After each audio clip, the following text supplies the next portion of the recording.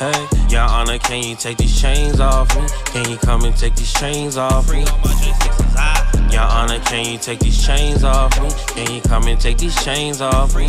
I did it for the land of the brave, home of the free. Found someone who's more patriotic than me. Your Honor, listen to me. Can you come and take these chains off me? Can you come and take these chains off me? Label me a white supremacist for asking questions, I get it. Demonize and silence me, cause you notice I pay attention. Telling only half the story, ignoring my real intentions. We ain't stormed no capital, we was simply paying a visit. If America was a building and it was burning and blazing, I tried to save it. I'd run inside and pull out my neighbors, don't this sound crazy? Guess I'm crazy, cause on January, that was the reason. These politicians committing treason, we came to cease it. Your Honor, can you take these chains off me? Can you come and take these chains off me? Your Honor, can you take these chains off me? Can you come and take these chains off me? I did it for the land of the brave, home of the free. Found someone who's more patriotic than me. Your Honor, listen to me. Can you come and take these chains off me? Can you come and take these chains off me? Hey. Free all my justice. We marching to the Capitol while singing Star Spangled Banner. Take my rights or take my life. Under oath, I gotta fight, so it don't matter. Hey, oh, say, can you see by them dawn's early lights? Dawn's early light was so proudly we held at the twilight's last gleaming. Hey. We want freedom. We want peace. We want freedom. We want peace. That pepper spray tastes like chicken.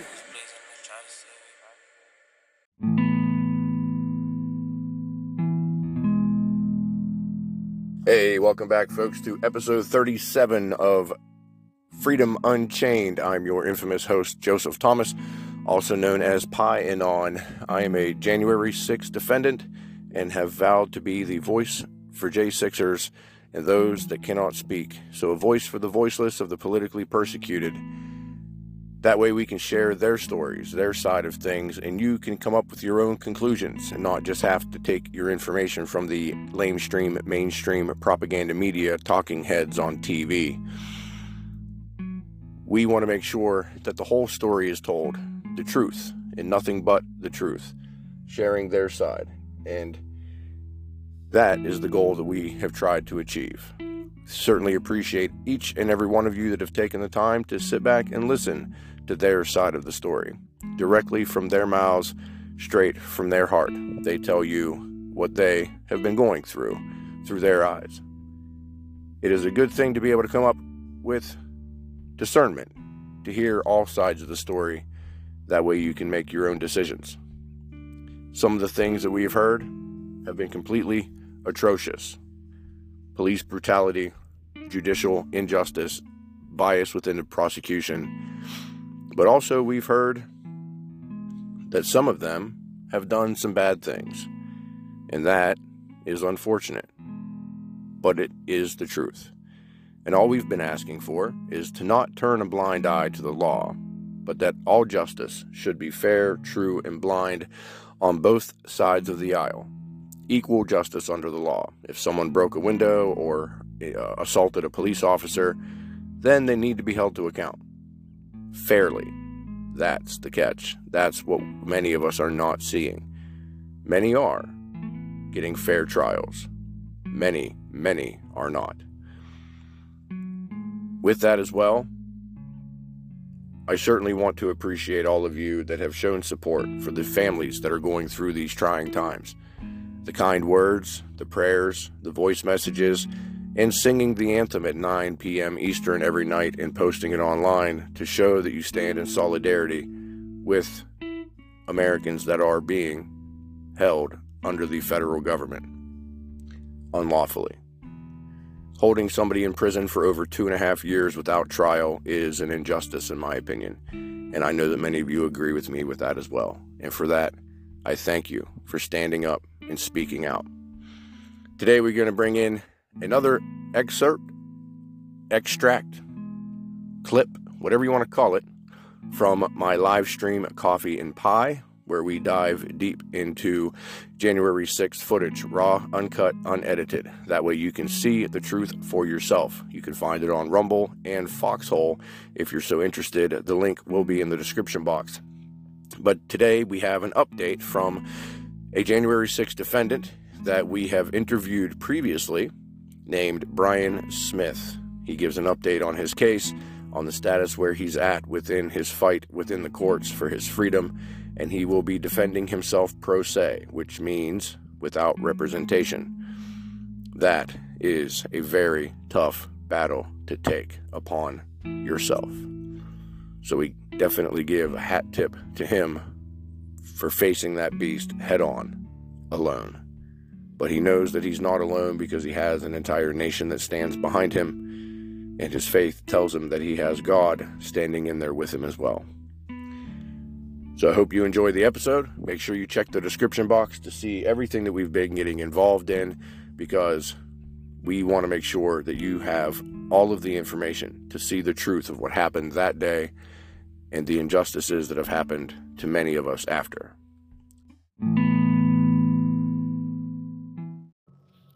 You need to get you some gear.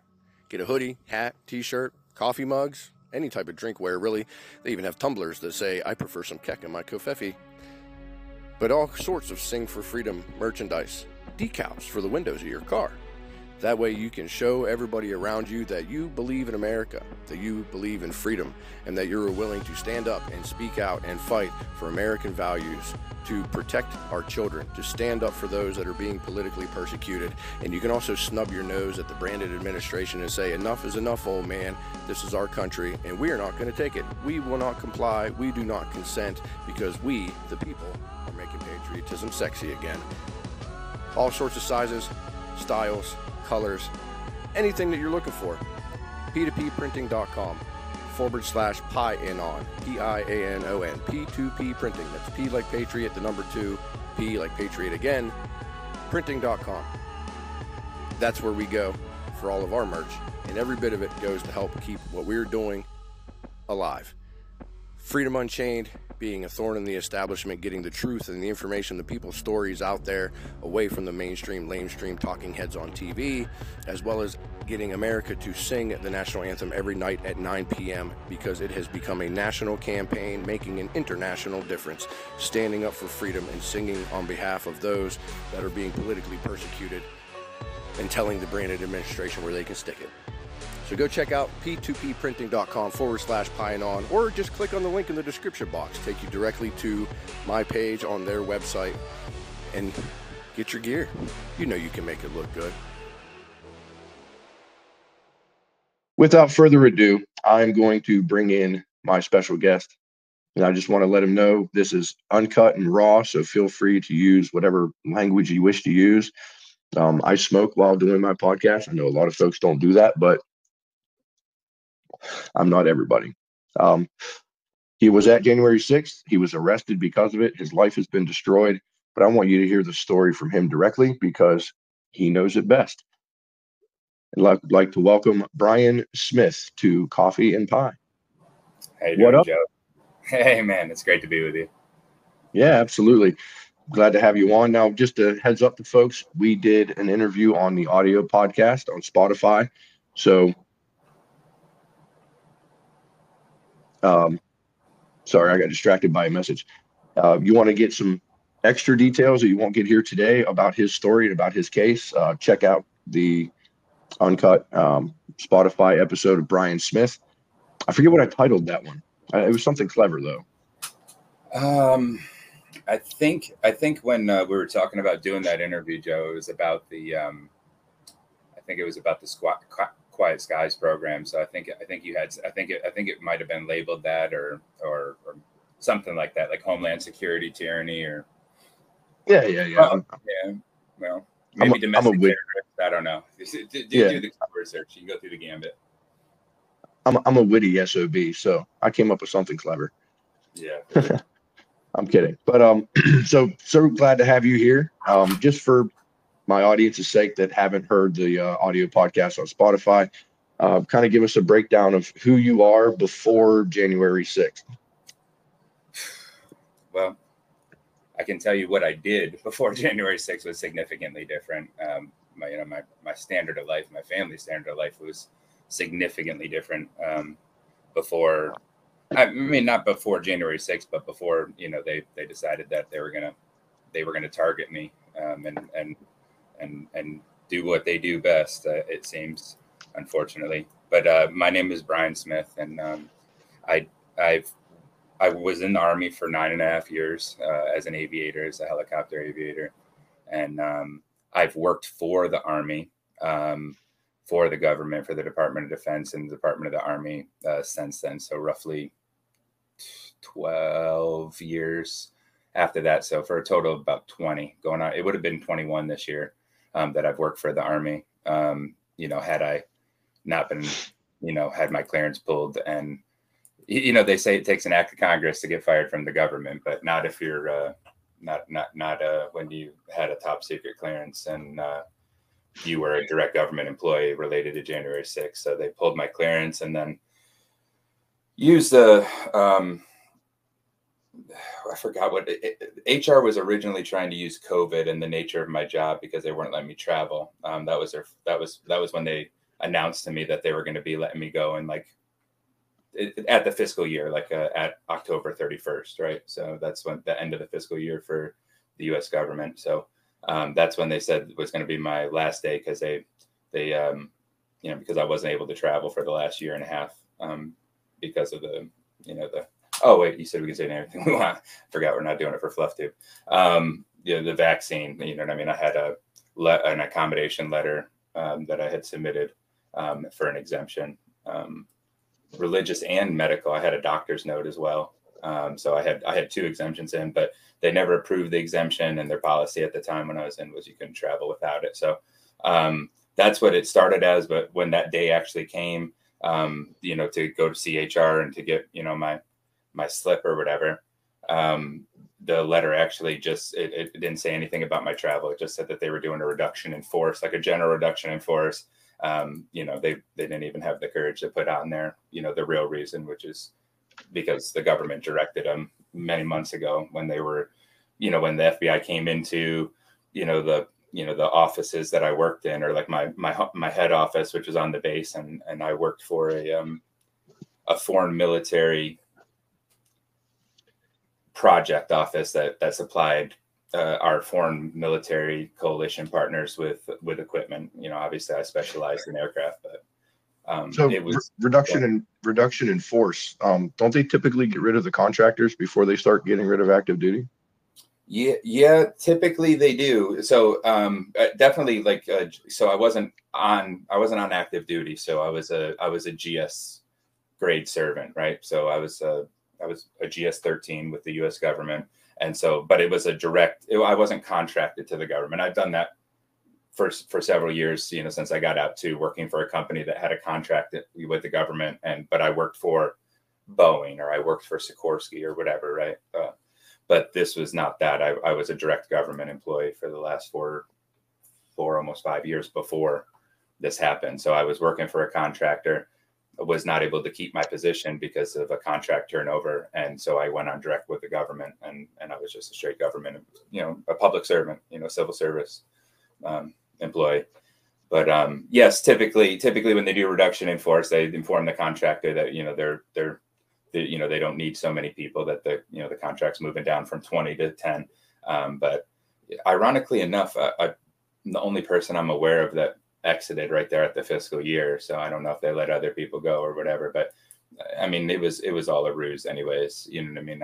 Once I started Discovery, I mean, I realized how many people had been talked to when I got the 808, what is it? The 802s or whatever where the FBI, writes their notes or whatever after they talk to somebody. Oh, the 302. 302. Yeah, 302. And, a lot of these people, some of my supervisors, the security officer, they never even mentioned to me that anybody had came talk to them, and they had talked to them many, many months before that. So, it was obviously a secret, to keep from me. But, yeah, good figure. Yeah. So anyways, that happened, I lost my clearance. There's no way to do the job that I was doing without a clearance anyways. So, but, that coupled with their domestic terrorist list and everything else, has precluded me from gaining any other employment. So you know, that's who I was before. I was an Army veteran, a father, for husband, you know, just the average American, you know, 40-year-old, 38-year-old, I guess, when this happened, individual, not unlike yourself and thousands of other people that are being persecuted for this. But on the day that they decided to unseal my indictment, or a little bit before that, I caught wind of it. But, you know, everything changed from that point forward. You know, I was already kind of getting additional scrutiny because of my non-compliance with the COVID stuff, kind of because of the nature of my position. Not that I was important, but I was, you know what I mean? I was a tech lead for a major project office, and a high enough pay grade that I'm not supposed to buck the system from up there. You know what I mean? Like, I'm supposed to set the example, you know what I mean? But the nature of this was, like, you could instantly tell the way that the government did it, who had done, you know, the stuff they asked them to, and who didn't during COVID, right? Certain people had to, you know what I mean, that, you know, take a test every Monday before they went in, and you know, obviously they weren't allowed to travel, so it wasn't really hard to pick out the people in our office that weren't traveling at a certain time and figure out, you know, well, he really should be there. You know, he's the tech lead. Why isn't he there? Oh, it's probably because he didn't do that, right? So that was kind of setting a bad example in their eyes. I had already been getting persecuted, if you will. You know what I mean? Like, they would, you know, since they would come and put, like, you know, the mask signs, like, tape them to my computer screen, you know, when I was out of the office before I came in the next time, like, saying that masks were required when you're in the facility, because I refused to wear those too. I mean, I had my own office. Most of the people were teleworking. You know what I mean? I just walked from my car straight to the elevator, go straight to my office, and close the door. Like, what, you know what I mean? Like, I wasn't near anybody. So because of my unwillingness to capitulate to, you know, the rules that they were setting, that started the additional scrutiny. But once the FBI started, you know, making it known that they were looking into me and coming in the office, I mean, I felt like I had leprosy. You could just cut the tension with a knife. You know what I mean? You knew that everybody was seeing something and talking about something, and you just didn't know what it was. You know what I mean? I kept looking in the mirror thinking I had a zit or something every time I walked in the office or whatever. But yeah, so that's when everything changed, you know. And shortly thereafter, you know, they made contact with me and said that they wanted to talk to me. I'm sure, like, I don't know. So a lot of people didn't get that Courtesy. Yeah, that courtesy, that luxury. Unfortunately, like, you know, a few years before that, I would have never thought that I would have been somebody who had to say, I'm sorry, but I don't believe you. Because when they called me, they said that they needed my help with another case that they were working, right?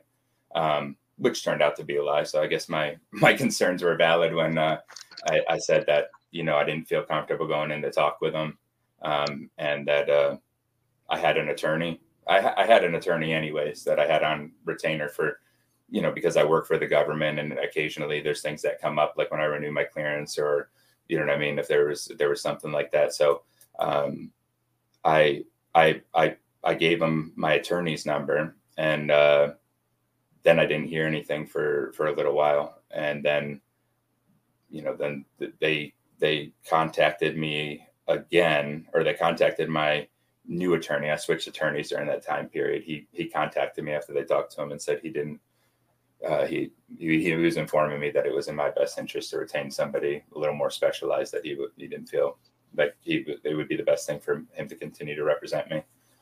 Based on the conversation he had, he said he felt like I was right, that they were not being forthcoming, and there, you know what I mean, there was something else going on. So I hired a different attorney, and they contacted him several times over a couple of months. And the last time was in November of last year. So almost exactly a year to the day. And they told him that they got an indictment, or they unsealed the indictment. I found out that they had actually got the indictment a year before that. They just chose not to unseal it, you know, until they could. I don't know. It's speculation at this point for me, but the only thing that I think any reasonable person would conclude was they didn't feel like they either didn't feel like they had enough evidence, to move forward in the timeline that they would have to when they unsealed it, which I don't really think. I think it was really more that they needed time to let the stuff play out with the government, because there's only certain times that they were going to be able to exit me out of there because of the nature of my job, being the end of the fiscal year and stuff. And I was already funded through there, so what excuse would they give if they tried to fire me before the new funding came in, right? So I think it was that they were trying to put me in a position where when they did indict me and start this process, that it was really gonna clamp down for maximum damage or maximum pressure, anyways. As far as financially and stress wise and whatever else. So.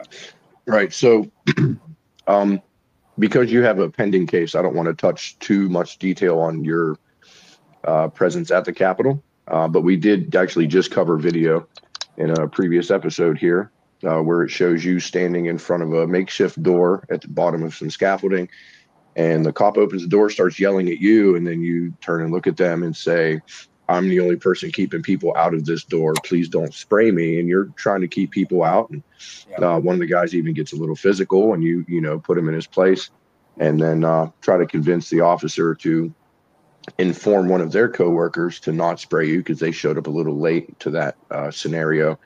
And so, it shows, in my opinion, that you're doing a noble thing and trying to keep the peace and de-escalate folks. I pointed you out. I was like, "Oh, there's Bryan." And so, honestly, the nature of me being at that part of the Capitol that day was, I was looking for someone. That's what brought me over into that area. But once I got over there, like, I was very, very confused, Joe, to say the least. I almost immediately upon me getting within a few hundred feet of it, I started hearing, the concussion of the flashbangs. And I'm like, are you kidding me? Because I had been up in the Lips area, where there was, clearly over 1 million people there. I've never seen so many people in one spot in my life. They had been gathered there since very early in the morning. Some of them had been there since the night before. Everybody was there was not one iota of violence or anything. So, within a very short period of time, sorry about that, bill collector. What is it called? Within a very short period of time of when I estimate most people arrived at the back or the west side of the Capitol, based on how far of a walk it is from there. I didn't understand why, like, what could have spawned, the law enforcement officers to be loading those 230 canisters on the bottom of their rifles and shooting, flat percussion grenades out into the crowd, And then also I saw cans being popped of CS from the upper terrace and being thrown down into a crowd of, what I observed and, walking up and, even past that, of a peaceful crowd. This was not a bunch of young middle-aged males. There was grandparents there. There was children there. There was, it was, everything from, 7 and 8 year olds that were there with their grandmother, grandpa, their parent or whatever, to, veterans like yourself and myself, middle-aged veterans, to, pregnant women and like I said, elderly people that, just went to hear President Trump speak at the rally and let their presence and their concern be known to their, to their elected representatives, as the Constitution purports to be one of our core rights, Yeah, myself, one of the first acts of violence I ever witnessed while I was there was actually Metro Police tear gassing an elderly woman and her grandchild. So that, that changed my rhetoric pretty quick. But either I've way, I've seen videos out there, scouring the internet, and who knows what's true anymore and what's not true. But I can tell you for 1,000% certainty, you know what I mean? There's been these hoax videos, you know what I mean? These false flag, type of things, and calling the, you know what I mean, that there was no CS, that this was like fake smoke and fake whatever.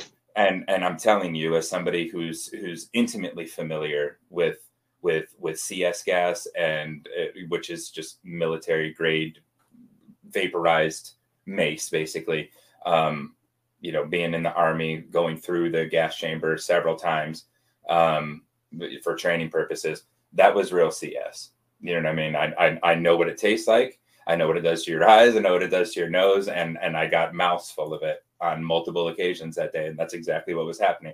Was there possibly, people that were paid to be there or whatever, and causing damage and doing things for cameras? Maybe, possibly. I don't know. There's no way for me to know, but I can tell your listeners and anybody who comes across this video that that's not the case. Just from somebody, I know that you also experience it and can attest to that. But there two things can simultaneously be happening at the same time, and there was definitely CS canisters being shot out of the bottom of those, and percussion grenades. I know what a flashbang is as well. And those were real flashbangs, and those were real CS canisters. Absolutely. When I first caught a whiff of CS gas, tear gas is typically what it's called. When I first caught a whiff of that is when I turned and looked at my wife and said, get my daughter out of here. Something's wrong. That was before we made it to the Capitol. We were heading in that direction. And then, he actually, she asked me to leave. And I was like, there's nowhere for me to go. You got to go home. And I had to go back to work in the morning. So two completely different areas. I was working in Virginia, and at the time we were living in West Virginia. And for those that don't know, that is two completely different states. But it surprises me sometimes people mix it up. West Virginia came to be, if people have not looked into that. I mean, we don't need to go into it in the podcast today, but West Virginia is they're a maverick, as far as the states go, and it's a pretty good history lesson if anybody hasn't looked into it. Absolutely. 1863. And West Virginia looks like somebody's giving a middle finger, Mm-hmm. that. And so I always joke around saying we've been giving the middle finger to the rest of the country since 1863. Pretty true. Yeah, I mean, I was in the Army with a few people from West Virginia, and I had never been there previous to that, but I have been to West Virginia at this point, and for the, I live in Alabama. I'm not from Alabama. I moved here 7 years ago, 8 years ago now. Ooh, longer than that, Joe. Wow, time flies. So I moved here in 2013.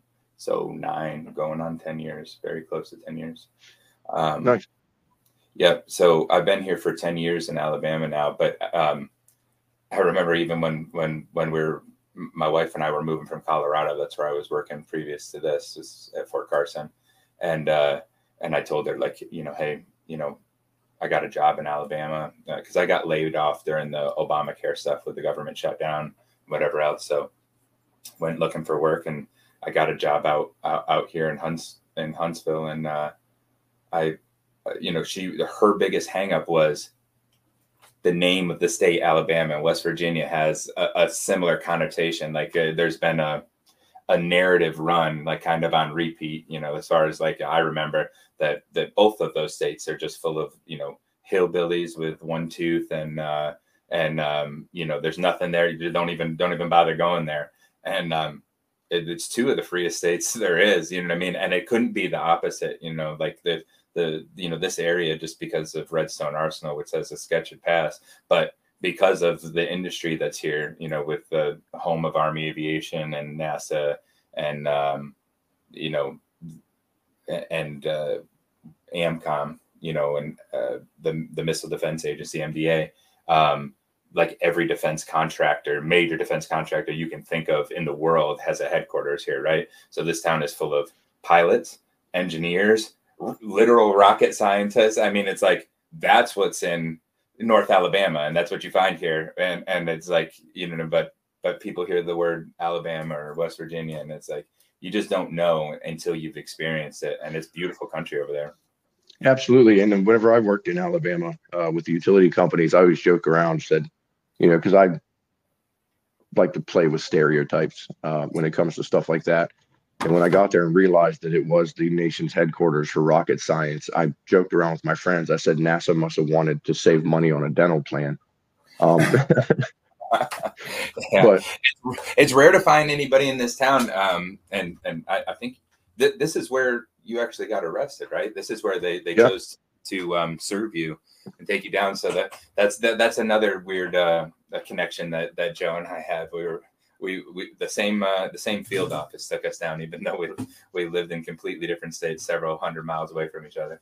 absolutely. And yeah, they hit me with the FBI counterterrorism SWAT team at the parking lot of the hotel as I was headed out to work. Pretty crazy.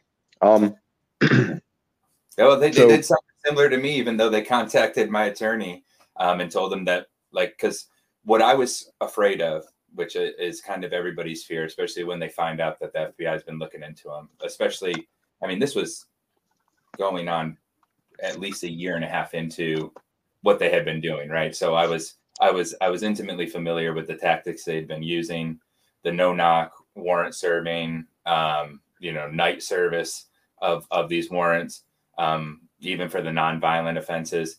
And that's what terrified me. I mean, like, you can do what you want to me, but having, at the time, it would have been a 6-year-old and a 5-year-old in the home, you know what I mean? And I have 2 other kids, 2 teenagers, you know, witness that type of event and have have a SWAT team in their house, flashlights, automatic rifles.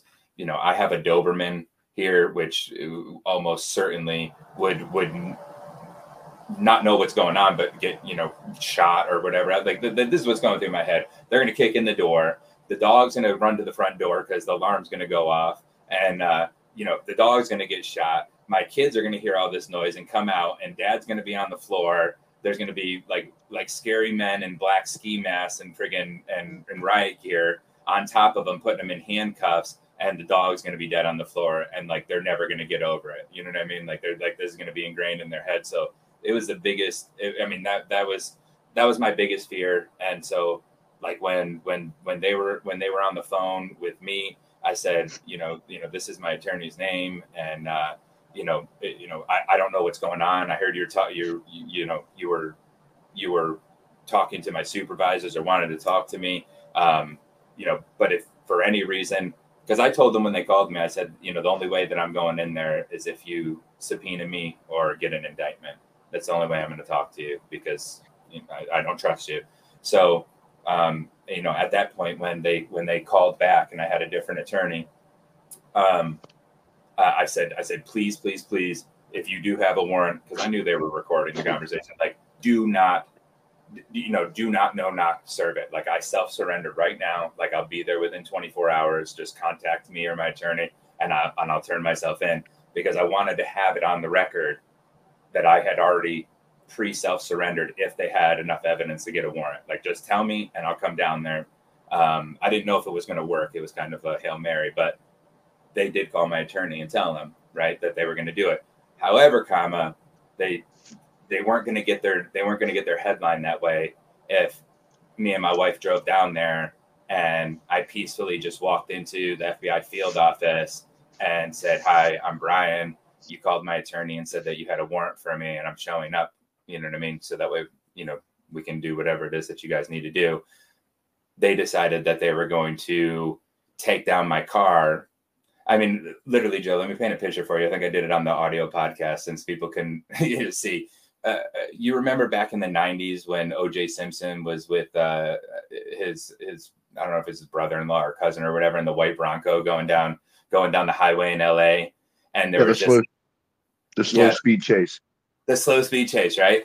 So so at a certain point, I might have screwed with him a little bit just to make sure that I was getting followed in the beginning of it, which I think upset them. I mean, in the very beginning, like right after I turned off my road, because I told my wife we're being tailed, and she didn't believe me. So I proved it to her, and I think they got a little mad about that. But this is many miles away. I live about a 30-minute drive from the field office.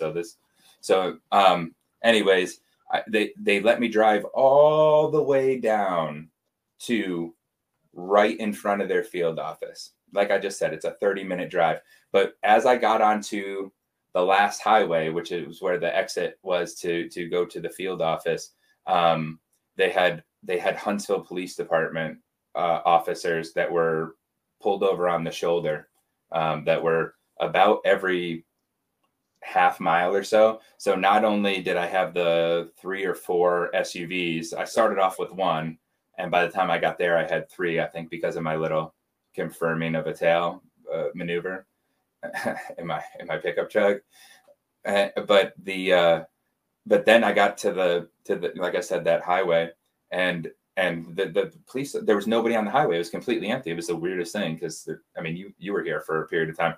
It's a busy town. There's the roads can't grow fast enough. They can't do enough construction to widen. I mean, by the time they get it done, more people have moved in. It needs to be done again, right? So it was really weird that but there was police officers, put one on this side, then another half mile on this side. You know, I know it's only going like 2 miles down there, but by the time I get off the exit, I've got the 4 SUVs, and then I've got about 6 Huntsville Police Department cars and SUVs behind them, just following me. There was nobody on that highway at all. They had stopped traffic on it for what, I have no idea, because not only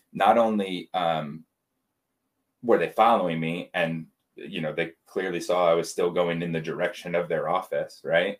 But in addition to that, like there's two field offices in this town, and I had not read the email from my attorney close enough, and I saw the initials RSA like on the email, and instantly it was in the signature block, but that's where the address was too, or RA, and I just assumed that it was the FBI office on Redstone Arsenal, right? RA.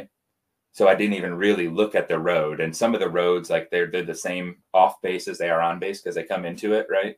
So either way, we had went to the one on the base first. Then I called my attorney and said, "Hey, will you contact them? Just let them know that." Yeah, I mean, they're only like 5 minutes away from each other. Can you let them know that we went to the wrong field office, which they knew because they were following me, but just call them and let them know that we're still on our way down there, and you know, I'll be there in 10 minutes or whatever. So not only were they following us, but the agent that was following us was on the phone with my attorney, getting relayed the message that we're contacting you and letting you know that there was a delay, misunderstanding at the wrong office, which they already knew. But you know, it was very, very clear that I was not fleeing the country, right? So we get right down in front of the FBI office, and you know, the one SUV pulls up and slams on its brakes kind of like sideways in front, like, so we're at the stoplight. So picture the stoplight here, Joe, if I can get the camera to do it. And so here's the side road, and then here's the office right over here, right? So I'm taking a left and then going into the parking lot right there. Like as soon as you take that left. So we're at the stoplight getting ready to take the left.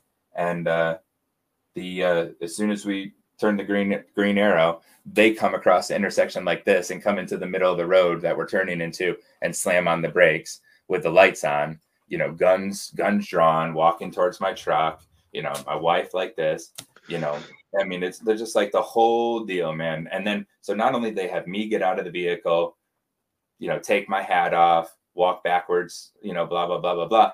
Then they had my wife get out of the vehicle, which is still in the street, walk backwards, put her in cuffs for a short period of time. But that absolutely infuriated me. But the biggest thing is like, as I'm walking backwards, I can spit into their parking lot. You know what I mean? We're there. I self-surrendered. But, you know, there's also like a large, like M&T Bank right there. I mean, this is in a very populated area of this town. Like the FBI office is on like the bottom floor of like a 8-story building. There's office buildings all the way above that field office too. You know what I mean? Which are all, professional, people that are office people or whatever. I don't know what businesses are in there, but this is a very populated area. And now we've got 6, 7, 8, 9, somewhere between like 9 to 11 police department and federal vehicles taking down a red pickup truck in the middle of the road, guns drawn, people in cuffs, you know what I mean? People on their cell phones taking videos. But it's this whole spectacle when I had self-surrendered and I was on my way clearly to turn myself in. And not only that, like, you know what I mean? You slammed on your brakes in front of my wife who was driving the vehicle. You put her in cuffs, you know what I mean? Like, she didn't do anything except for drive me so that when my vehicle didn't stay down there, it's like, I didn't know how long I was going to be in jail for. So, but it's like all of this for photo ops and so that way the local news channel would have some good clips to put up there that night, you know what I mean? To tell all of my colleagues and friends and coworkers, what a horrible person I was, you know what I mean? For their spectacle, since they didn't get to do their warrant serving. So that was kind of the first like outwardly thing that I was like, like that was way over the line. Like that was completely unnecessary. And it, you know what I mean? It hurt my heart, to be honest with you. It's like, they also had a helicopter in the air for you, right? I don't know about the helicopter. I'm not sure. I don't remember there being a helicopter. I don't think I said that on the podcast. There quite possibly could have been a helicopter, but at the time. As American as apple pie, as American as peanut butter and banana with a little bit of honey. Based out of South Carolina, America first, American made, America grown, American harvested, no communist bees guaranteed. MakeHoneyGreatAgain.com. It helps keep America's working. It makes freedom taste oh so sweet. Completely raw honey, wildflower, not clover, because you don't need luck to find this good honey. MakeHoneyGreatAgain.com. Give the Donald a squeeze. Why do I say that? Because the bottle looks like Donald J. Trump. MakeHoneyGreatAgain.com. Use the promo code FREEDOM. Let them know that Pie sent you that little sweet deal that you're looking for to start your day, to brighten your day, and to maybe even make a pie for your leftist friend. Build some bridges. And then when they say, ooh, this pie tastes so great, show them the Donald Trump bottle, collectors, and watch their head explode. Little love and unity, sweeten the deal to help build bridges with those that might not agree that the Orange Man is the sweetest deal to come in 2024. MakeHoneyGreatAgain.com. Promo code FREEDOM. Whenever they did the arrest, I know you mentioned before that you kind of expressed your distaste of how they did it. What was something that the arresting officer said to you about how they arrested you?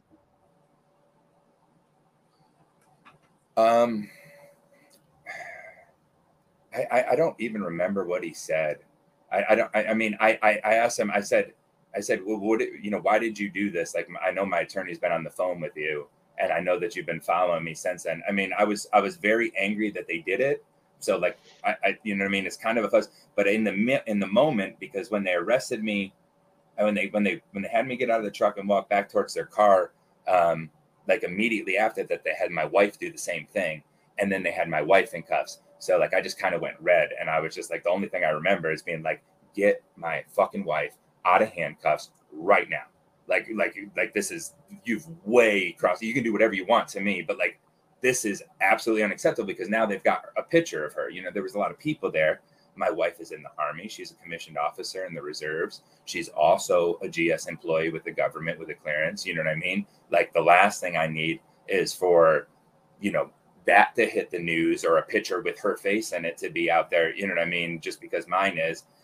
And not only that, I mean, my wife is maybe what I would describe possibly as the exact opposite of me. I've always been kind of what I describe as a boundary pusher or a line stepper. You know what I mean? Don't touch that right there. You know, like that's who I've been since I was a kid. You know what I mean? I've always kind of a little bit been a rebel without a cause, or, you know, buck up against authority or whatever. My wife is a rule follower.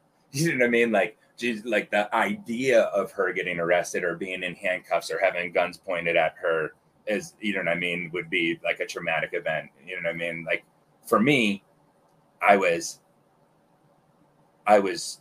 nervous because I didn't know what was going to happen. I didn't know if they were going to, I really believed they were going to ship me to DC, you know what I mean? And not release me on bond. But the unknown is what worried me, but like, those clowns aren't what worried me. You know what I mean? It wasn't the agents. It wasn't being arrested. It wasn't being in prison. It wasn't persecution.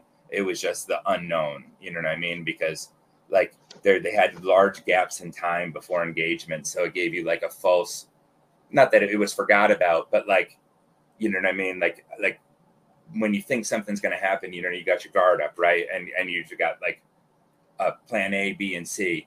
Well, you know, from the first time they engaged, and I found out they were talking with my supervisors, to when they called back and said that they had, you know, the indictment and got a warrant, and I needed to turn myself in or whatever.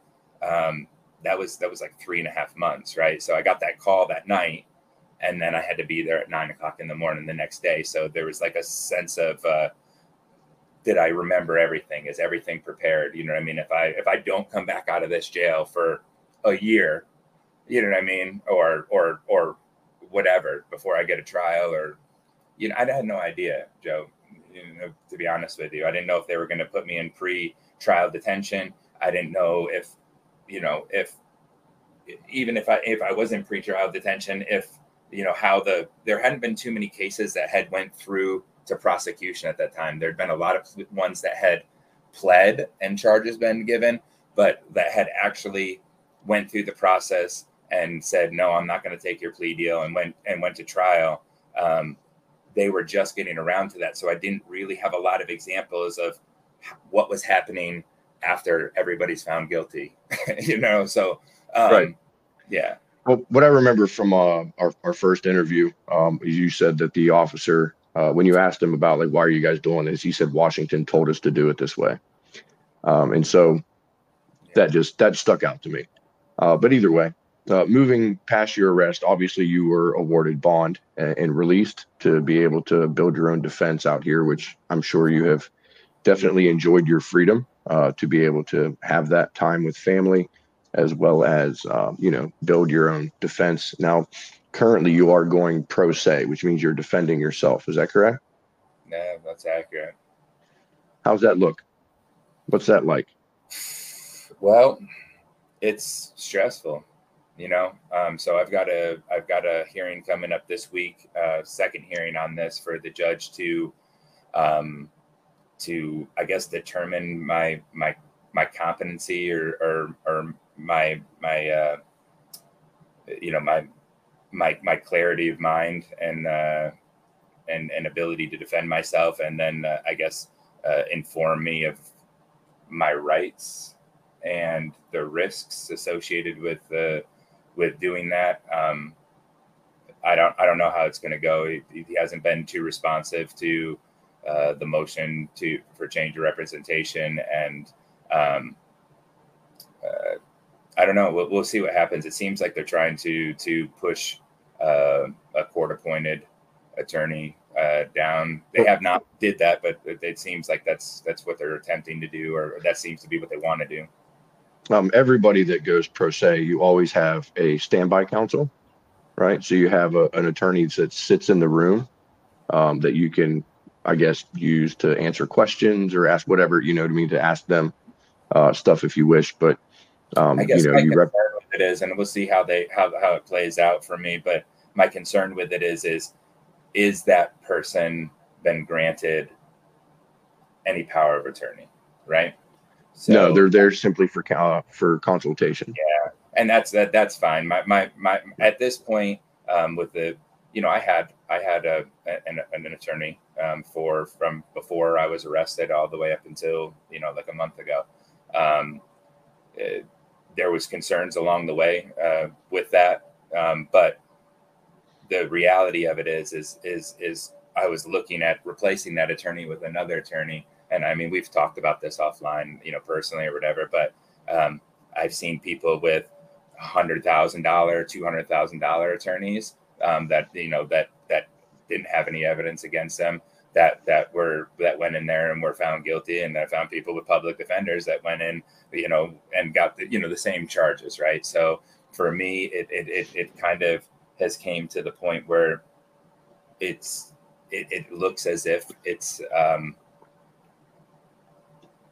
there's not a whole lot of benefit to it for me based on the particulars of my case, the evidence that they have and don't have. I weighed the risk reward benefit, and there's not really anything that can drop off of this, that like an attorney could skillfully navigate through with expert testimony and to get this. So it's going to be whatever it is. Right. And from research that I did and attorneys that I've talked with that were, friends or I've hired over the years, just asking advice to, there is some benefits to retaining your power of attorney in a criminal hearing. Right. So there's certain things that's in the contract that you sign with the attorney, saying that you agree to let them represent you on these matters, and that they're allowed to speak on your behalf and communicate with the prosecution about the details of your stuff and be in possession of it, blah, blah, blah, blah. Right. There's certain, United States codes and laws that have been passed that, that are cited inside there, and in the fine print, it says that, that there are certain things that are waived on my behalf because I have hired this person to do certain things for me. Right. I felt that, with every big decision in life, Joe, I take it to the Lord. Right. And like, Lord, just tell me what it is you want me to do here. Why I was there, what I did and what I didn't do, what's in my heart, what my intentions were, and what they're doing. Right. So just tell me what's the right thing. Do I go find another attorney? Do I try and do this on my own? What is it? And, the answer just came back that don't worry about what you're going to say. Don't worry about what you're going to do. The words will be there when they need to be, And, it's whatever the plan is what it is. And it's pretty clear to me that there's not been that pull in my spirit to go out there and get it. And it's not because I don't have access to it. I have the numbers of civil attorneys. What are you currently charged with? Currently charged. So when they did the second indictment, it went from 7 to 5. So I've got 5 felony charges from. I might have it right here. I hate to say it, but at least they're headed in the right direction. Taking charges away from you instead of adding them. Civil disorder. That's 18231. Entering, remaining in a restricted building or grounds with a deadly or dangerous weapon. That's 1752. I got 3 1752. So that's the 1752 is what the assault against a federal officer falls underneath. And then that's where also the being in 1752 is remaining in a restricted area. Yeah. That's a trespassing one, basically. They gave that's me a 3. misdemeanor. Oh, no, not mine. Is it because of the deadly weapons enhancement? Yeah. So, okay. Yeah. So the great thing about DC is that since it's a district and not a state, and it's that anything they want to be a felony underneath these USCs can be a felony. So but it is the deadly weapon. All of them have entering and being disorderly or disruptive and engaging. The one is engaging in physical violence in restricted grounds. And then I've got the what is it? The 230, 201, 220, the interfering in a congressional investigation or whatever, disrupting a congressional investigation. And then I got parading and what is it? Protesting, parading, picketing. Yeah, and picketing. The one you said is interfering. Is that the obstruction of an official proceeding? The 1512. Yeah. So I got 1504, 315, 72, 231, and 1512 for, I don't know, a total of like 30 years or something crazy like that. But that's what they charged. That's what they had charged me with. I mean, you know as well as I do that if there was any signs that said that you were not allowed to be at the back of the Capitol on the grounds or whatever, I didn't see any at all. Well, the government will say that there's only permits for the east side, but the Capitol Police Chief, Stephen Sund, came out and said that they actually had permits for all around the building, that there were 6 of them, but they never told the intel office, the leadership never told the lower offices that they actually had permits for the back. So, I mean, even like I have no idea who pulled a permit. Like I didn't even know you needed to have a permit to go stand outside a building, down there or whatever. I mean, I didn't even consider that really a protest. You know what I mean? Like that was there was speeches going on. It was a rally, like several I had been to over the last 5 years before that, and there was a plan for clearly months in advance to march down to the Capitol and to if somebody pulled a permit, at the organizing level of whoever organized the rally, for the president, I have no idea, but it was very clear that and it was televised and put on the news for many months going into that, or at least a month and a half, that the plan was to go down there and let your presence be known. You know what I mean? I didn't know what was going to happen when we went down there. I just kind of figured, singing and chanting and whatever, but nothing violent was ever in my head, or did I envision it happening. And was definitely not my intention when I went to DC that day. Nor was it my actions in actuality, but to speak to intentions or thoughts, I don't know anybody. I have not met anybody, and I've met hundreds of people between the conferences that I have spoke at and through the Telegram channels and podcasts and through different reporters that I did interviews with at this point.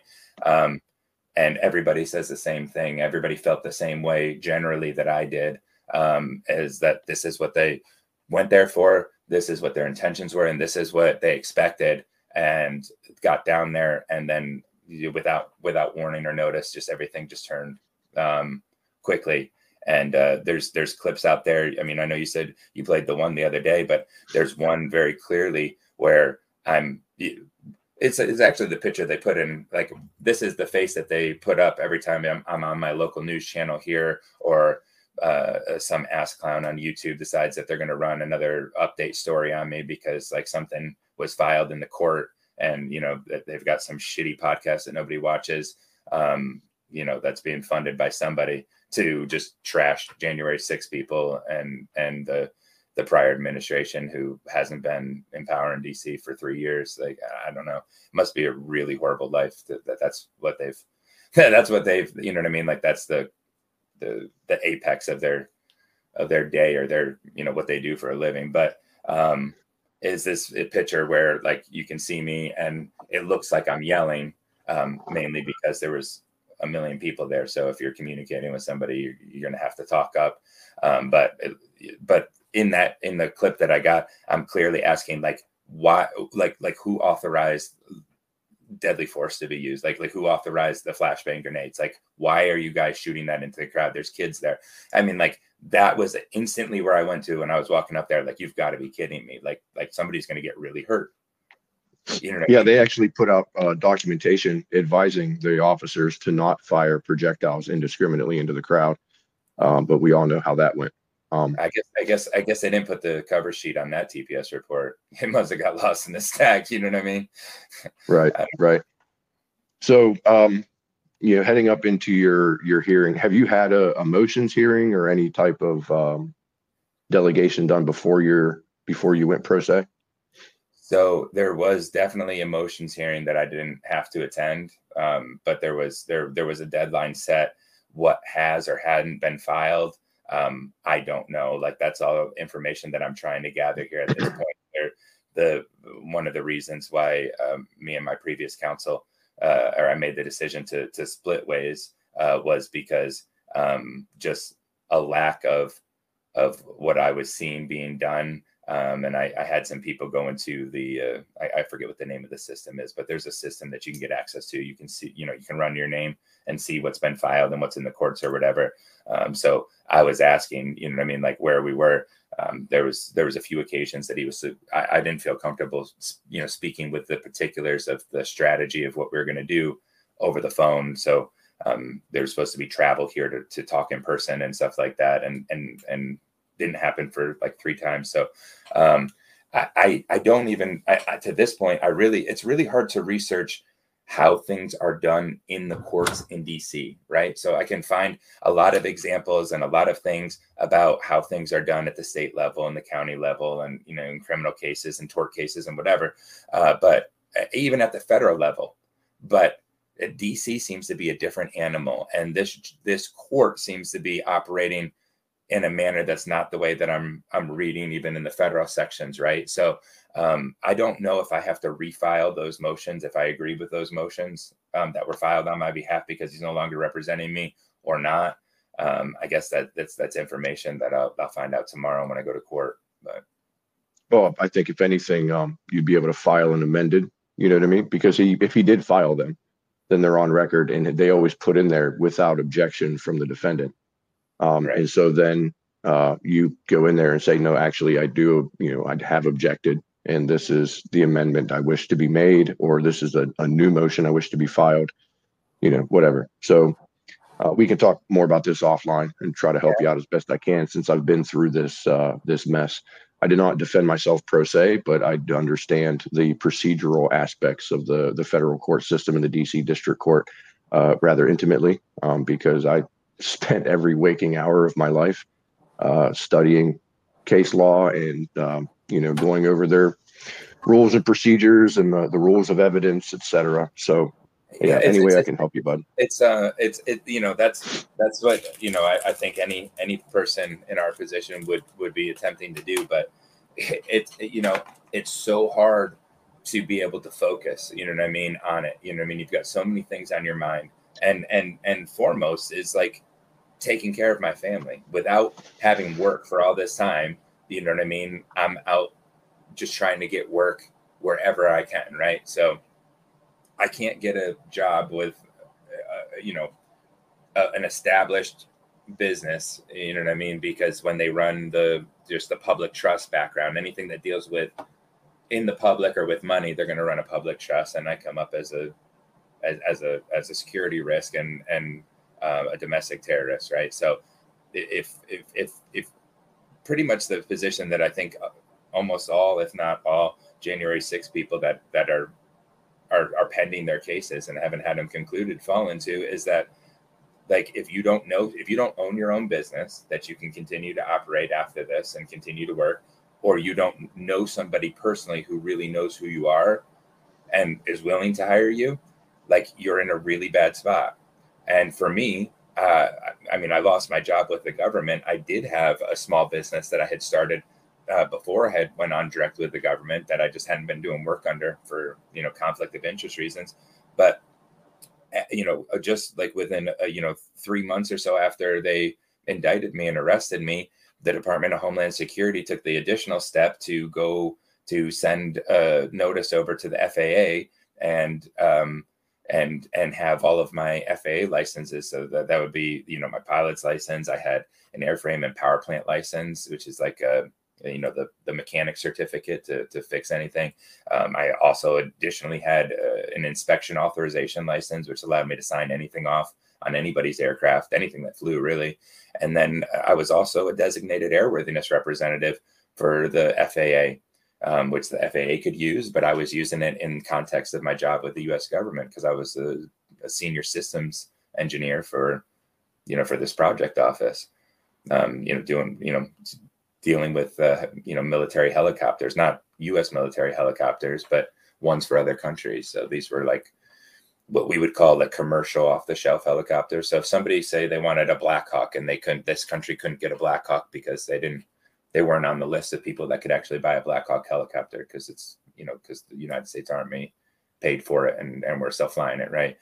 They could ask for a medium lift helicopter with these capabilities. So maybe we go and we say, well, we can give you a Bell 412, which is kind of similar to a Huey, like a civilian Huey with 4 blades.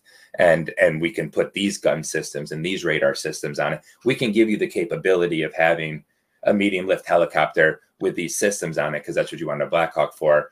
And we would manage people to manage the program of the building and integration of these things, and our engineering department would deem it to be airworthy, the final product, and then we deliver it to the country. So these would be coalition partners like in South America and Africa, and we were supplying the Afghani forces and Iraqi forces during those campaigns with their military with the Mi-17s and the little birds, or not quite little birds, but they were that's a great example. It's because like we have Mel-B little birds, but that was one of my programs was the MD-530, the armed MD-530, which is a very similar aircraft to what our special operations flies. So that's what we did, but everything was kind of a one-off, and it was taking commercial aircraft and using them for military applications. So weapon systems and, hoists, fast rope systems, like all the stuff that our helicopters have on it, radar systems. So there was an integration, an engineering and integration process that went along with these. And that's what I did for the government, was integrated this military equipment and deemed it to be airworthy for the U.S. government. So to break this down for the layman, you were the foreign aviation version of Pimp My Ride. Yeah, kind of. Yeah. Yeah. Like it was like, who was that? That was Exhibit. It was like Exhibit meets MacGyver, kind of, you know what I mean? Like, give me a toothpick, a stick of gum, and some duct tape. Trust me, bro. I've mounted a 50 cal with less, like this will work, Nice. So, moving forward, what is it? I mean, I know, excuse me. I know you're pretty active online. You have a page on Odyssey, as well as some stuff that you were used to do in Telegram, but you kind of stepped away from that, and in other social medias. Where can my folks find you if they want to give you a follow? Yeah, sure. You can find me on Twitter. You can find me, it's not Twitter anymore, Joe. It's X. You can find me on X. You can find me on True Social, obviously. You can go to my Odyssey page. I also have a page up on Rumble, but I use it for the Rumble page. I usually use for other people's stuff that I came across that I thought was interesting. So I'll post, documentaries or videos or news clips or whatever that other people had put together. A lot of time I use it to just send out, you know what I mean, kind of as a blast, like, I don't know what's to this, but it's pretty interesting, worth taking a look at anyways. But yeah, fairly active on Odyssey. That's kind of been my home since I got kicked off of YouTube. And, right now it's just hard to find time for anything. That was kind of where we were finishing there. So, they pulled those licenses from me, and like, I can't do what I did for my entire adult life to make money. Right. So I find my time just like letting people know that, like, hey, if they need work done on their car, or if you need electrical work done in your home, or you hear anybody that needs it, can you refer me?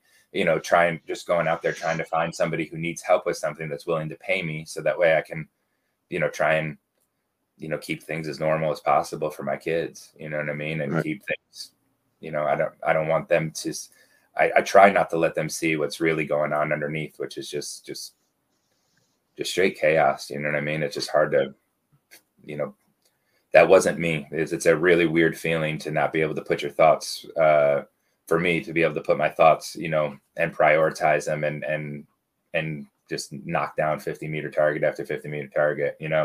It's just, this process is extremely stressful. There's a lot of unknowns, and there's something that it does to you when you drag it out, probably as well as anybody.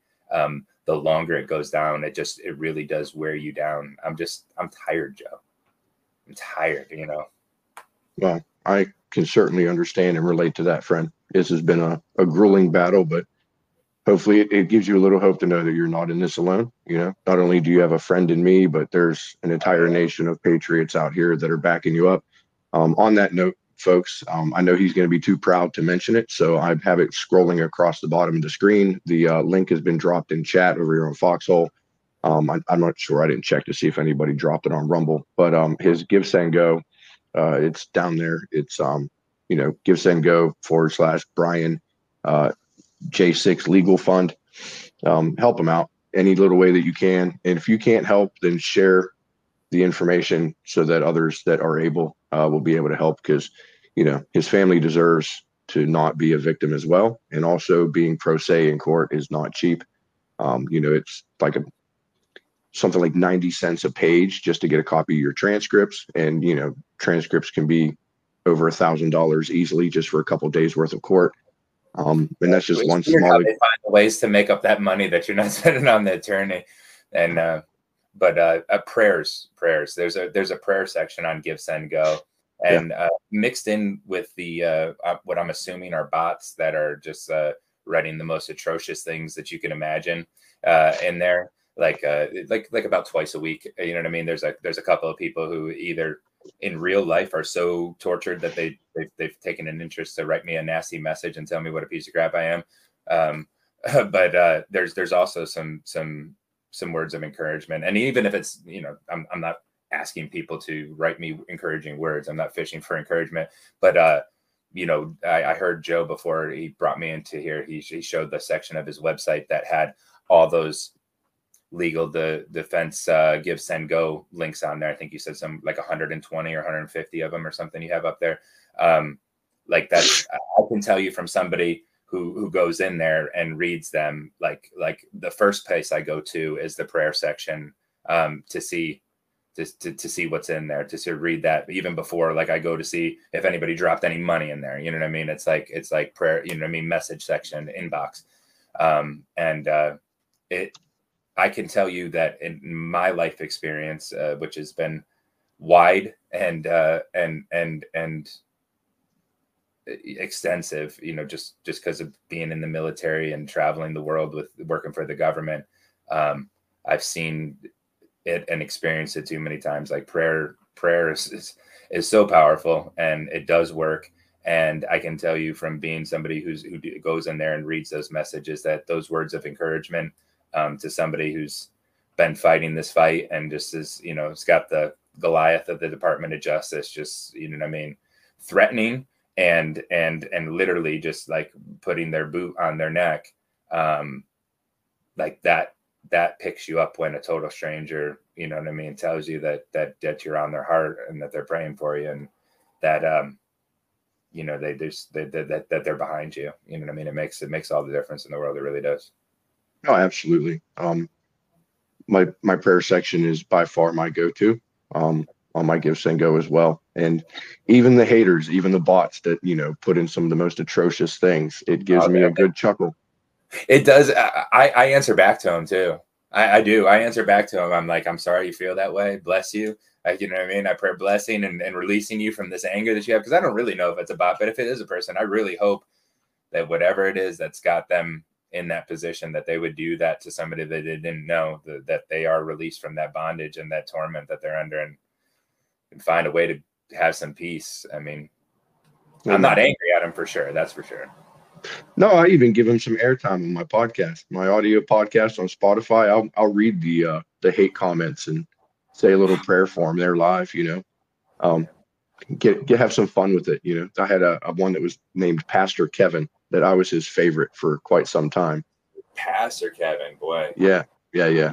From the Lighthouse Church, and I feel bad for his congregation, but in any sense, So pastor, wait, is he the TikToker pastor? Like, there's a pastor on TikTok that I thought was like that advertises like where he alleges the Bible condones homosexuality and swearing and whatever else. I mean, I've gotten into it with him on there, and I don't engage with anybody on TikTok. I think it's an atrocious platform.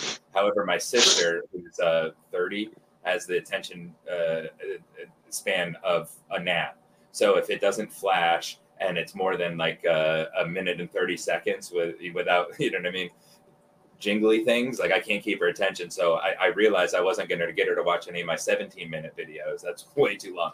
So I started, just taking clips and putting them into TikTok specifically for her. I made a TikTok just for her. That came across my scroll, and I was like, man, Lord help you on Judgment Day. Like, what you are saying is like it literally says this is blasphemy. This is taking the Lord's name in vain, and it is unforgivable. It's like pedophiles and murderers can be forgiven. What you are doing cannot be forgiven, and it's very clear. Like you, whew, I wouldn't want to be you, buddy. Right. And he did reengage. He did reengage, and he was. I think it's the same person. That you got a special one there, then, Joe. Yeah, he loves me. But whatever. So help out with this Give, Send, Go, folks. Send some prayers, send some encouragement. If you can't afford it, don't put yourself out too much. But if you can, send some funds his way to help him in his legal battle. I know it's not easy. I've been through this, and I'm honored to call you friend. And there's much more to come. This isn't the end. I think this is just the beginning of a beautiful saga, and we're all about to reach the climax before it all calms down and freedom will ring. And that is something that I look forward to. Hold the hope that God's will prevail. And Amazon, everybody buys things off of Amazon, and then they give their money to China, or they give money to leftist, communist, Marxist programs. They support what we despise. So vote with your dollar, folks. Stop going to Amazon. I know there's nothing out there that is going to help America first, small businesses, especially those that are veteran owned, and is a good enough competitor to Amazon to make it worth your time. You are wrong. MammothNation.com, frontline competitor to Amazon. Everything that they handle is strictly vetted to make sure those companies are America first. And they focus a lot on veteran-owned small businesses. You can get everything that your basket of deplorables may need to be filled with. Get whatever your patriotic heart desires. And they are offering a wonderful 30% discount. So you can help and vote with your dollar. Get the things that you want, the things that you need, and tell Amazon where they can stick it. MammothNation.com. Get a 30% discount by using the promo code of FreedomJ6. That's Freedom, the letter J, the number 6. Tell them Pi sent you. MammothNation.com, promo code FreedomJ6. And start focusing on America first and telling China to get out of our pockets, and tell Amazon where they can go next.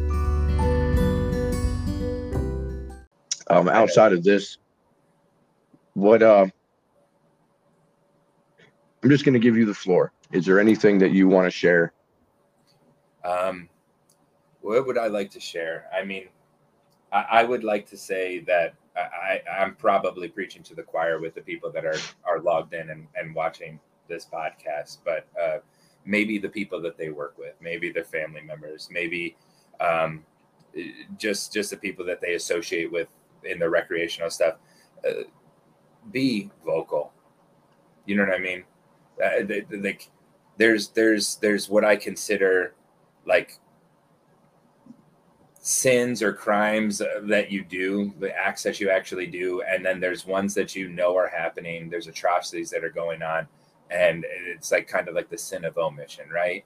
And if you don't stand for the truth, right? If you believe it to be true, and it's ringing true to you, and you know that there's something wrong, even if you don't know what it is, I think it's incumbent upon all of us to speak up and let that be known, because there's power in that, because you've made a decision to be counted, to be vocal, and you don't really realize what the effect is on the people around you that maybe kind of are thinking something like that, or maybe they didn't even ever thought about it. But seeing somebody have the courage to just open their mouth and say, you know, hey, I don't think those guys were all terrorists, or I don't think that that is necessarily true, whatever the matter might be, and just speak your truth. I think that's an element that we've been missing, and I've been encouraged by seeing more people start to engage with these things across the platforms, at the conferences, and stuff like that. However, I still think that there's a fear of, you know what I mean, if I speak up, like, I'm going to be targeted, right? And that's a real possibility depending on the situation. And I don't want to downplay that for anybody that's listening. However, it is of my opinion, and I think maybe if people kind of really stood back and looked at it from the 30,000 foot view, that's going to be inevitable if there's not a shift, right? So being quiet or not being the squeaky wheel is not going to save you once they get done with Joe and myself and the other people, because once they get rid of the loud ones that we're standing up to make an example out of, like, make no mistake, they have every bit of data on everybody. You know what I mean? Through your phone, through your devices, they know your political beliefs, they know where you shop, they know who you talk to, what your friends are, where you hang out, what you talk about, what gets your interest. They know who's going to be the problems, right? And all it is a simple algorithm search, and they've got the next round of people that are going to be targeted. So before that happens, you know what I mean, and we have to, you know, really have the hand of God come down and save his people, like in Exodus. I think we could maybe mitigate some of that, because we are not the few. We are the many. We are the majority. And the act of verbalizing your truth or the truth shines a light on the darkness, and it sets an example for the people around you to give them the courage to do the same. And I think the more that happens, the faster this tugboat, if you will start making that turn. Because, like, we've been in the turn, heading the right, you know, back into the direction of the truth and the light, but it's been a really, really slow one, you know? So I think that would make all the difference, you know. And then just if you do know somebody in your life that's being unjustly persecuted for anything, not just necessarily this, but you know what I mean, pray to the Lord, give them words of encouragement. Don't cut them off, you know what I mean, because you think that, you know what I mean, because you're worried about their phone being tapped or whatever. Just tell them that you don't have to talk about their situation or whatever they're being persecuted for, but just tell them that you still love them, you care about them, and you're there for them. Because, you know, that's been one of the harder things is watching lifelong friends and family members maybe not necessarily write me off, but just kind of either consciously or unconsciously just disappear for the last couple of years. You know what I mean, Joe? And yeah. I understand it. You know what I mean? I understand that there's fear involved in it, but I think it's time for that fear to go away. Like, at what point is their threats and their actions like no longer effective? You know what I mean? At what point do we as humanity stop letting these psychopaths like manipulate our actions, what we say, what we do, you know, out of fear of persecution? I think the time is now. I mean, my time was a long time ago, obviously, but I think as humanity, as the children of God, I think it's time to all come together and just say no more. Fear, like this fear campaign's over with, and that's my prayer. I pray it regularly that veil is lifted, that revelation is given to everybody that can hear the Spirit, and they choose to, you know, to be courageous. And well, my audience is full of prayer warriors, and we have some folks that are praying for you in chat right now, as well as full of truth warriors, and that go out and spread truth to the masses and speak truth to power. So I certainly am very proud to know and to associate with the folks that are here watching right now. Many of them are absolute pillars in our movement, and so you have a very loyal and dedicated army of You like my T-shirt, patriots. Joe? Defund the FBI, bro. Yeah, because of it's funny you show the shirt. Because you were known as Pepe Patriot, I had a custom hoodie made for me, and it used to be my logo until I realized that I couldn't copyright it. But it's Let's see. I gotta. Oh, look at that! Oh, I like it. yeah. So on his front of his little jester hat, there's a pi symbol, which is my initials put together, and so I call him my Pi Jester my Pi Jester Pepe. Yeah, I've got Pepe up there. He's up in the. Oh, that's my curtains too. Ooh, can't see. There he is in the corner. he's chilling up there. Got a lot of Pepes in here for sure. Oh yeah, I mean your name makes it suitable, friend. Yeah, well, you see my comment at the bottom below my name. You know what I mean, and that's. I'm honored to be here. I'm honored to be able to tell my story to your listeners and the people that have been following you and helping you spread the word about the Sing for Freedom and all the other things that you've been involved with. I mean, you're an absolute juggernaut in the in this conundrum that we found ourselves in here. And I'm honored to call you a friend. You've helped me out so much, and I thank you for allowing me to come tell my story again. And I'll be in touch with you. I'll let you know how this how court goes tomorrow and where it's headed from here as I go into trial. We'll see what happens. There's some interesting details of my case involving what's written on my T-shirt that come into play with some of the specific charges there that might be. That might hit like a napalm bomb, you know what I mean? In a dry cornfield. So we'll see how that goes. But not unlike yourself, I've never quitted anything in my whole life, and I'm not gonna start now. So I'm in this until I hit the wall. Like my head hasn't picked up to see how far I got left to go. Like I'm just keeping moving my feet until I crack it on the wall at the end of it. You know what I mean? So. It is whatever it is. I don't care how long it takes. So so I got a funny story to share. When you said that, kept keeping my head down and not paying attention how far I have until I hit the wall. When I was in the Navy, we had a radio intercept officer, a Rio. She, would fly in the back seat of the F-14 Tomcat to run radar for the pilot. And she was new, and her call sign was Dilligaff, which is an acronym, as you know, does it look like I give a fuck? Well, we went to Cartagena, Spain, and we pulled into port, had a couple of days to kind of kick back and relax outside of deployment. And we all went together and watched a bullfight, which, I mean, people have their difference of opinion about, but it was an experience, to be able to witness an actual bullfight in Spain. And then afterwards at the bullfight stadium had a restaurant where you would eat the bull that they just killed, and have a few drinks and have some fun. And they took Dilligaff's jacket from her and was kind of playing monkey in the middle. And one of the officers, a pilot, was holding it up and was like kind of like a matador's cape and was like, "Olé," every time she tried to grab it. And so she, being a few drinks of tequila in, thought it would be wise to put her hands on her head like this, like bull horns, and like stomp her feet and snort like a bull. And then she chased after him and he went, "Olé," and she ran into the wall, broke both of her trigger fingers. No. So her call sign from that day forward became Toro.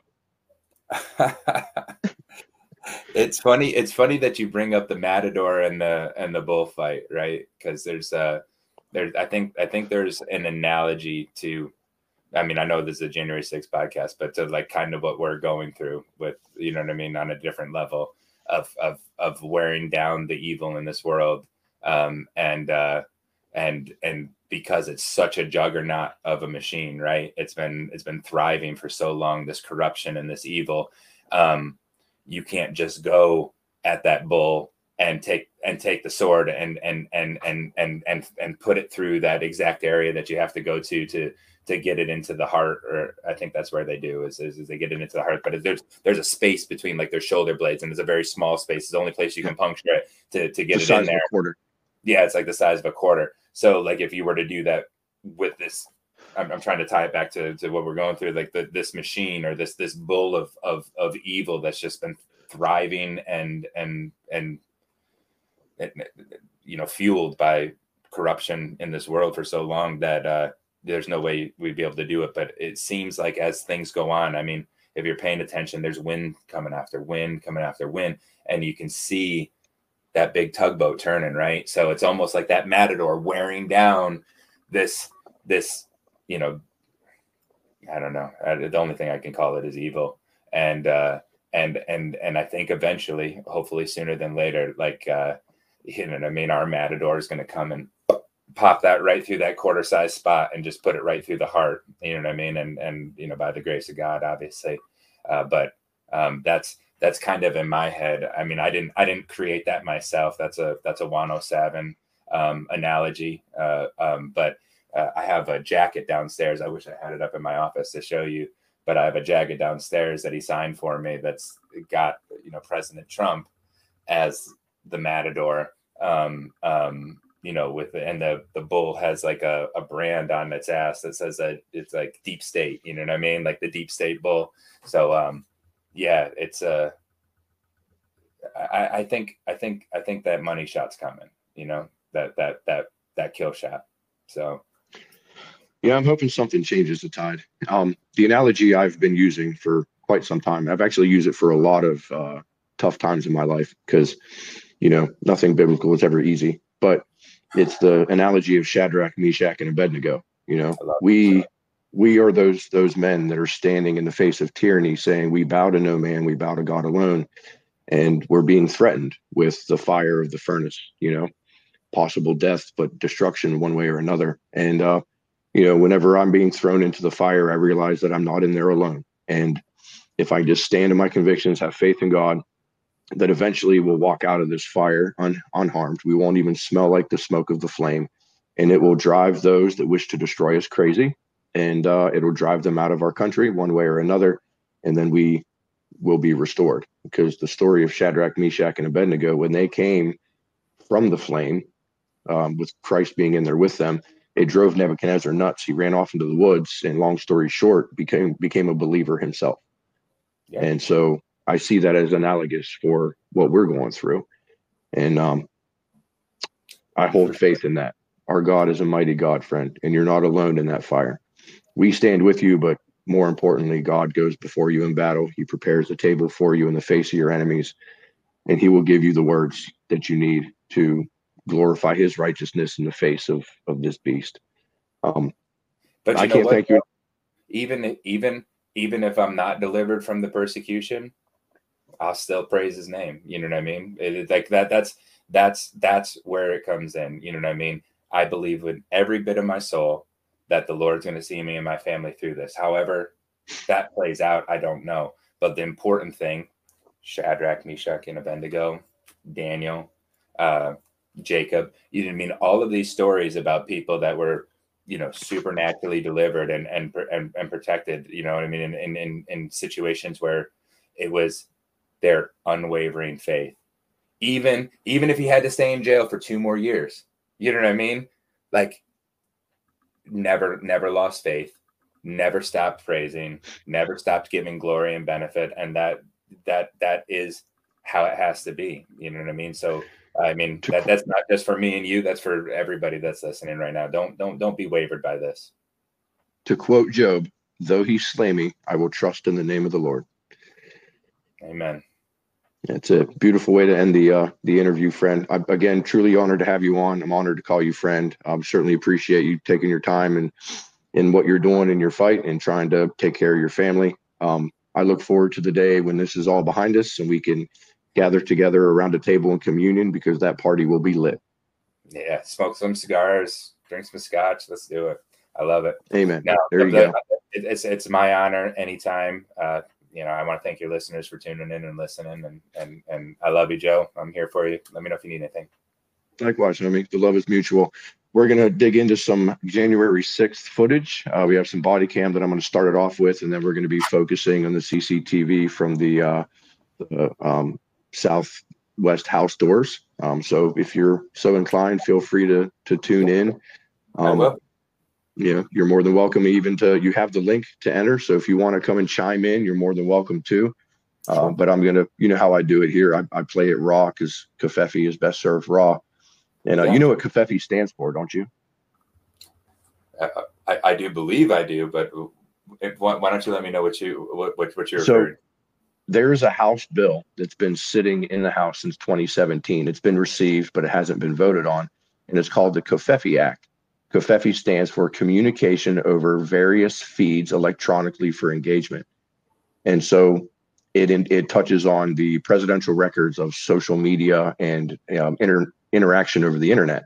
And Dan Scavino and Trump have all hinted at wait until we can tell you what Covfefe is really about. And my suspicion is that it's going to be when they reveal the Q posts and the Q communications over the boards as being the military operation that people suspect. And so Covfefe is best served raw. We're putting out true information over the internet, and it's raw, unedited, uncut video footage of January 6th. So that's kind of why I created that tagline of what this is. I love the Covfefe tagline for sure. I mean, the documentaries that I put out are geared towards current events and historical events and truth. There is nothing. I believe the single most important thing that we have lost in this country is not only truth in our media establishment and journalism as a whole. My people perish for lack of knowledge type of thing. But really what's more disappointing and concerning to me is the lack of concern with the loss of that. I mean, I don't think there's anybody on either side that doesn't recognize that it's straight propaganda coming out of every source of official media that we have. It's two sides of the same propaganda. So that should concern everybody, and it's gotten us. I think if there's one thing that I would narrow down to how we really got as far down this hole as we did, it was allowing that constitutionally protected institution to be overtaken by evil, malevolent actors and do what they did to it. And what's your Odyssey tag? Let folks know so they can give you a follow. The Odyssey tag for the documentaries you're talking about? Yeah, for your 17-minute videos and stuff. It's the We the People News. Okay. So if you go to Odyssey and just go to the search function and type in We the People News, it'll pop up. It's got the neon outline of a frog. There's 1,000 on there, I think, or something ridiculous. I did one 2 days ago. Check it out. Yeah, I follow you, man. But that's what friends do. I enjoy your work, man, and you're pretty solid. You've grown for sure from when you first started to where you're at now. I definitely recommend folks go out and take a listen to you. So thank you again, homie. I want to remove you from the screen. You can leave if you wish, but if not, just let me know and I'll bring you back in. But I'm going to start pulling up some of the raw footage from the Capitol. Yep, absolutely. God bless you, homie.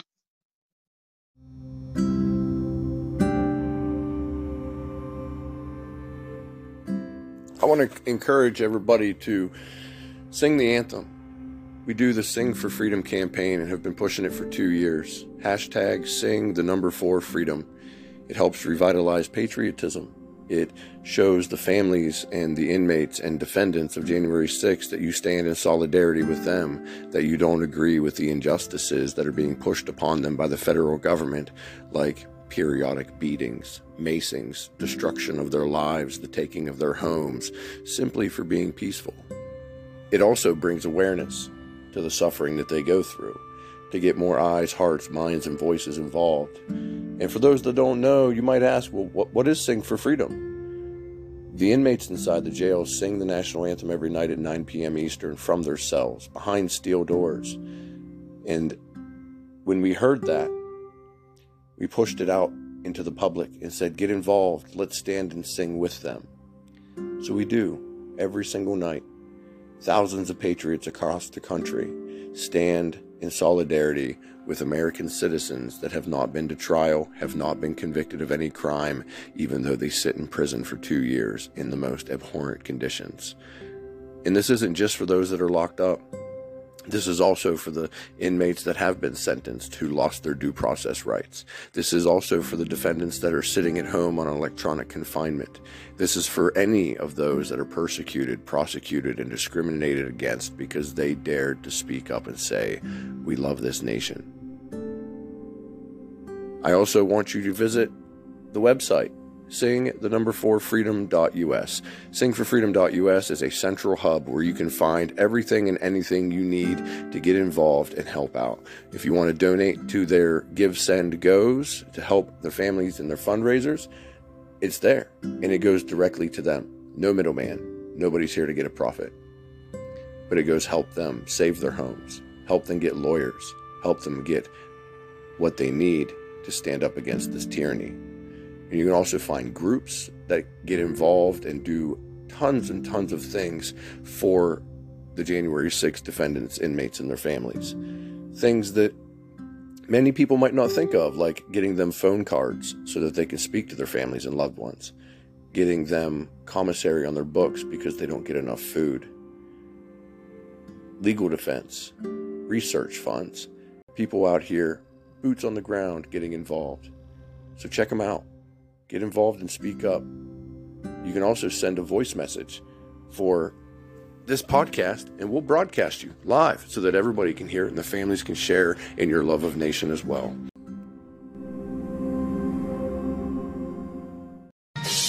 Oh, say, can you see by the dawn? Hey!